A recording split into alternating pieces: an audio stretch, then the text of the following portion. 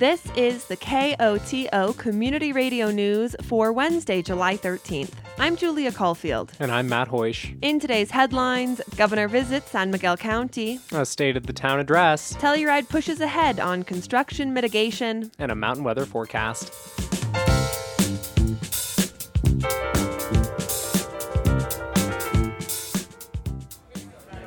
Brown Dog Pizza is bustling when Governor Jared Polis makes his entrance. Well, hello, everybody.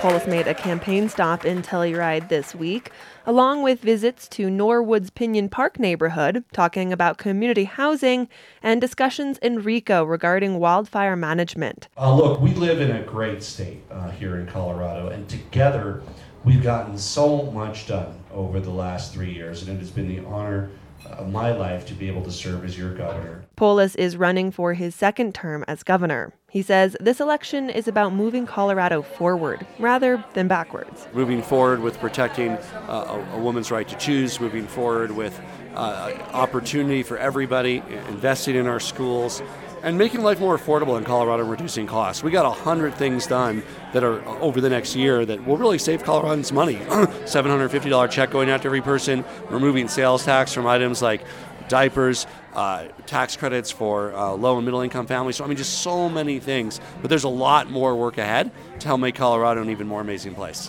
While a campaign focused on tax breaks and refunds may sound like a more traditionally Republican message, Polis says the key is looking at who is saving money. Too often Republicans try to save money for the wealthy and the big corporations. What we're talking about is saving money for everyday Coloradans, right? And that means reducing costs, reducing sales tax, reducing property tax, things that really affect everyday Coloradans. When you're around the kitchen table figuring out your budget, we know that there's inflation nationally. What the state does can't affect what that is, but what we can affect is what we are going to do to reduce your costs every day and every month. And that's really what our agenda is focused on. Outside of strict economics, Polis says his priorities include helping to make housing affordable for Coloradans and keeping them safe when it comes to wildfire. Really, with the hotter, drier climate across the American West here in Colorado, we really need to up our game on fire preparedness. We just rolled out additional support for community efforts around reducing wildfire risk and risk mitigation, taking down trees near homes and communities. We also have leased and purchased additional state firefighting capacity, and we're working with all of our volunteer fire districts to make sure that they have what they need to keep people safe no matter where you live in Colorado. Acknowledging the national stage, Polis says the state itself is more important than ever in protecting freedom. Freedom that we took for granted because of the Supreme Court are being eroded. And whether that's the freedom to marry who you love, control over your own body and your own reproductive health decisions, these are things that we now as a state need to say this is a basic value. We celebrate and protect our rights as individuals to make the choices that we want to make for our own lives. Governor Jared Polis has served as Colorado's governor since 2019. He is set to face off at the polls this November against Republican nominee Heidi Ganahl. Mayor Delaney Young provided the second State of the Town address for 2022 at Tuesday's Town Council meeting. The following is the address in its entirety. I had every intention of not mentioning the C word today. I truly did. It seems my entire tenure is being plagued by an elusive nemesis that far outshines the likes of Lex Luthor. So here it goes. COVID has reared its ugly head again. Cases everywhere, including here, are dramatically on the rise. We have the tools to protect ourselves and, more importantly, the most vulnerable among us. Please remember to be respectful of those who take extra precautions. Someone's life may depend on it. Yet, life in our Box Canyon has seen a return to things we've sorely missed for the past 2 years. Mountain Film offered in-person viewings and maintained the online version they adopted to expand their platform. The Telluride Balloon Festival was back, and though the wind prevented the glow on Main Street, The community rallied and enjoyed the evening nonetheless. The Telluride Bluegrass Festival was restored to full capacity with a little extra to ensure that locals had the opportunity to attend. Our 4th of July parade was revived with its horses and motorcycles, kids and adults with super soakers, corgis and acrobats, and of course, citizens expressing their right to free speech and assembly. No Telluride 4th of July parade would be complete without that. With the return of our renowned events come the crowds. From what we are hearing and seeing, there is still some struggle with filling staff positions at local businesses. Town government is experiencing the same difficulties. We have several positions that need to be filled. Thankfully, we have been successful in filling 2 crucial roles recently. The town welcomed a new town manager. Scott Robson joined us in April, and he hit the ground running. If you have not met him yet, you soon will. Last week, we selected someone to fill the position of Public Works Director. That could not have been an easy decision by staff, as both of the 2 finalists were quite impressive. We cannot ignore that the Public Works hire comes with a significant change to our staff. Paul Rude has worked for the town of Telluride for 34 years. That kind of tenure with a singular organization has become altogether uncommon, and we should recognize the magnitude of that service. We also want to recognize our town engineer, Joyce Huang, and our facilities maintenance coordinator, Marshall Flick, for their many years of service. We wish all of them the best as they move on to new adventures and opportunities. As we continue to grapple with problems that seem insurmountable, the town council is taking bold actions in an attempt to expedite results. After more than a year in the making, we adopted a fully overhauled climate action plan. We opted for rather aggressive goals in order to respond to the global call to arms. There will be discussions very soon about adding a staff member dedicated to implementing that plan. We have joined the town of Mountain Village and San Miguel County, among others, in planning for the future of the gondola. This is an amenity that supports our entire community, and we are looking forward to how these meetings unfold. The long-awaited Sunnyside lottery was held almost 2 weeks ago. It was a day full of excitement and, for some, disappointment. 172 households were vying for 25 units. Our work on the housing front is a constant battle, and we continue to employ new ideas to accelerate the provision of workforce housing as much as we can. Those efforts have not been without their own conflicts. In an effort to honor the honesty that I have always promised you, I want to tell you all that I really struggled with this composition for today. There is a palpable energy of discomfort in our community, and I couldn't quite put my finger on it. I think I finally figured it out. It's an overwhelming sense of grief. It's a grief shared by an entire community in one way or another, and for many different reasons. We continue to lose friends and family at an alarming rate. As coworkers move on to other things, that upheaval can be unnerving. When you are stressed to the point of breaking, simply trying to keep up and survive, it is crushing. People we've known forever seem to be moving away in droves. It's been difficult to keep track of the loved ones who have died in the past 6 months. There are consistent conversations about the loss of our sense of community. All of these things are cause for grief. One of the stages of grief is anger. There are a lot of angry people right now, which is not surprising given the state of affairs in our country and the world.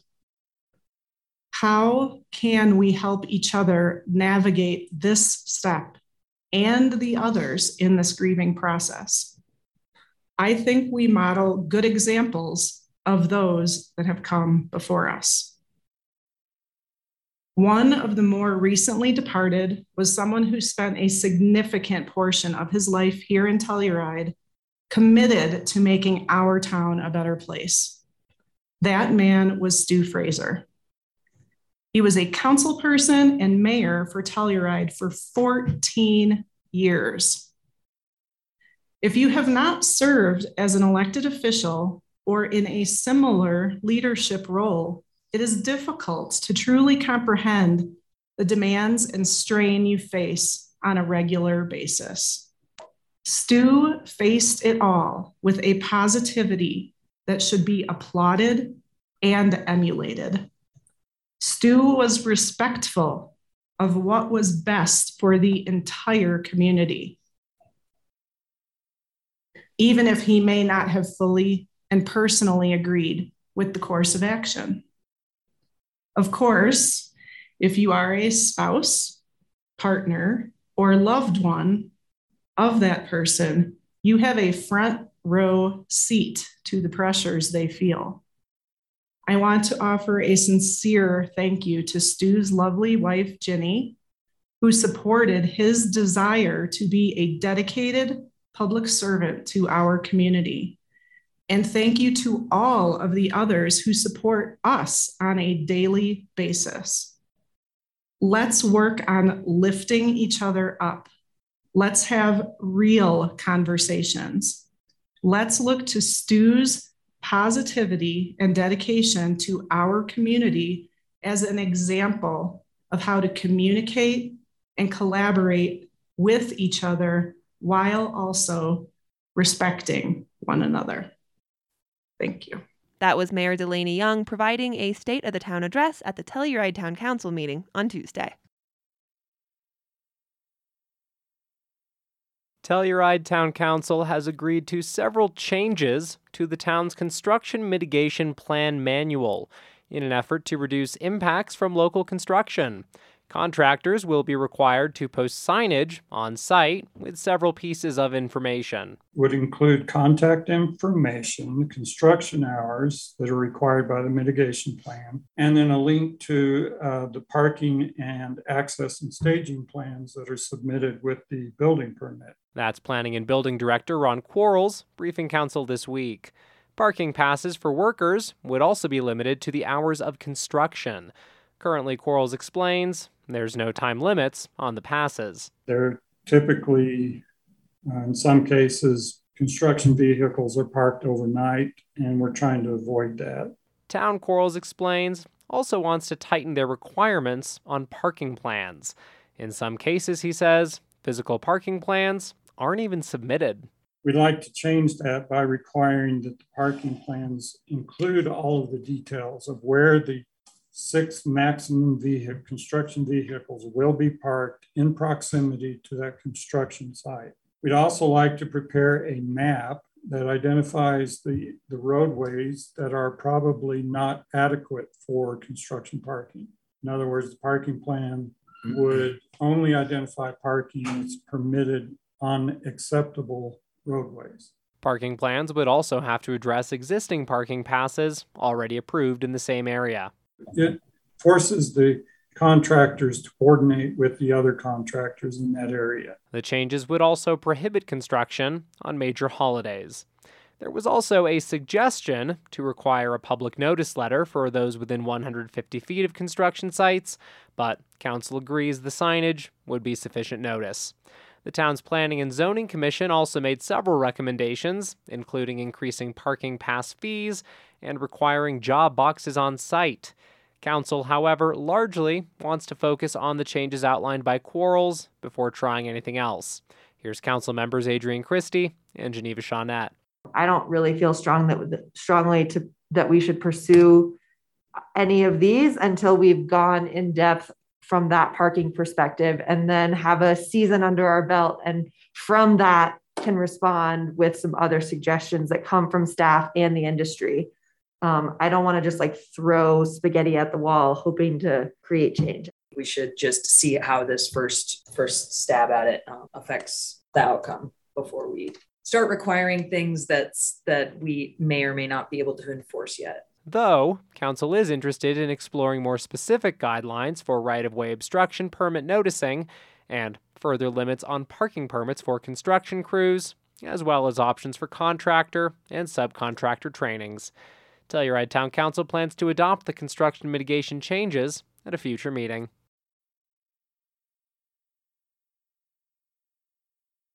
With summer about halfway through, the town of Telluride continues to see strong tax revenues. Briefing Town Council this week, Town Manager Scott Robson notes the real estate transfer tax continues to be strong and sales tax continues to hit at or near records.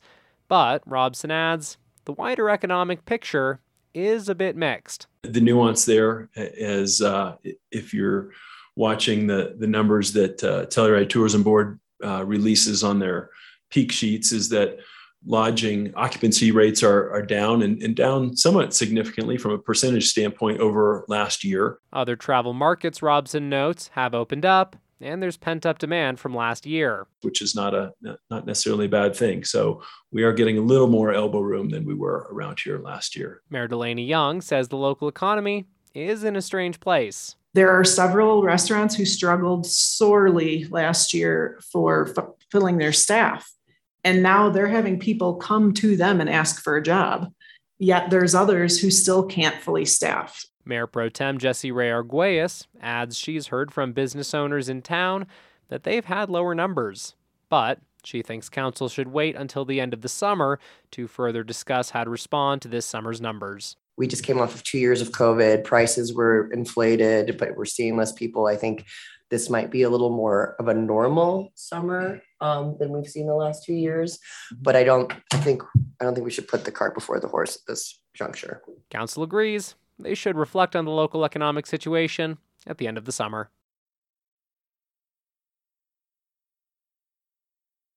The Sunnyside Lottery was less than 2 weeks ago, but the town of Telluride is already gearing up for more affordable housing projects. At a Telluride Housing Authority subcommittee meeting on Wednesday, project manager Lance McDonald gave an update on 2 developments in the southwest corner of town. The first is Lot L. That's the current Shandoka parking lot.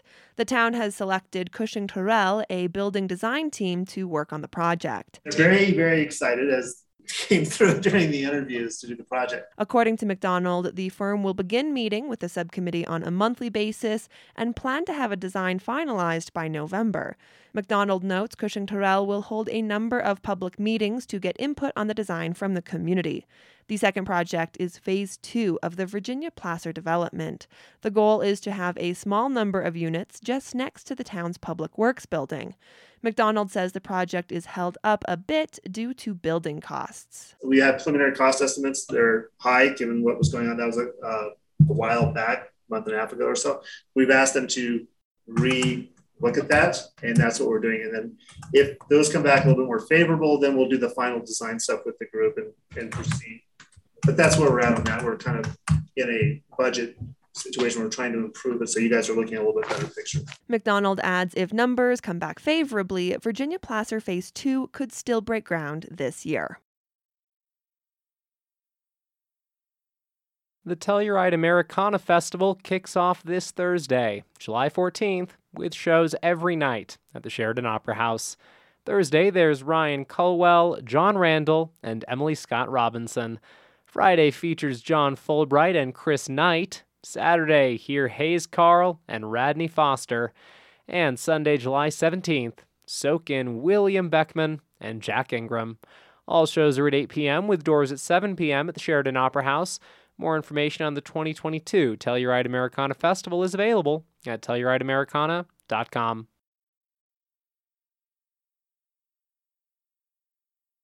Colorado River water managers are facing a monumental task.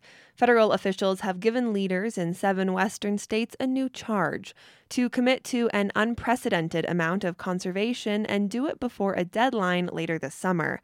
Without major cutbacks in water use, the nation's 2 largest reservoirs are in danger of reaching critically low levels. KUNC's Alex Hager has more. Bureau of Reclamation Commissioner Camille Kalim-Lim-Tudun came to a Senate hearing with a prognosis, a goal, and a threat. First, the prognosis. There's so much to this that is unprecedented, and that is true. But unprecedented is now the reality and a normal in which reclamation must manage our systems. A warmer, drier West is what we are seeing today. The Colorado River's big reservoirs, Lakes Mead and Powell, are at record lows. To keep them from dropping further and setting off a region-wide water crisis, Tudun set the goal. Between 2 and 4 million acre-feet of additional conservation is needed just to protect critical levels in 2023. To compare, the entire state of Colorado uses a little more than 2 million acre-feet from the river each year. Tudun finished her remarks with the threat. If the 7 states that rely on the Colorado River can't cut their own use, the federal government is prepared to do it for them. She's giving them 60 days to craft a deal.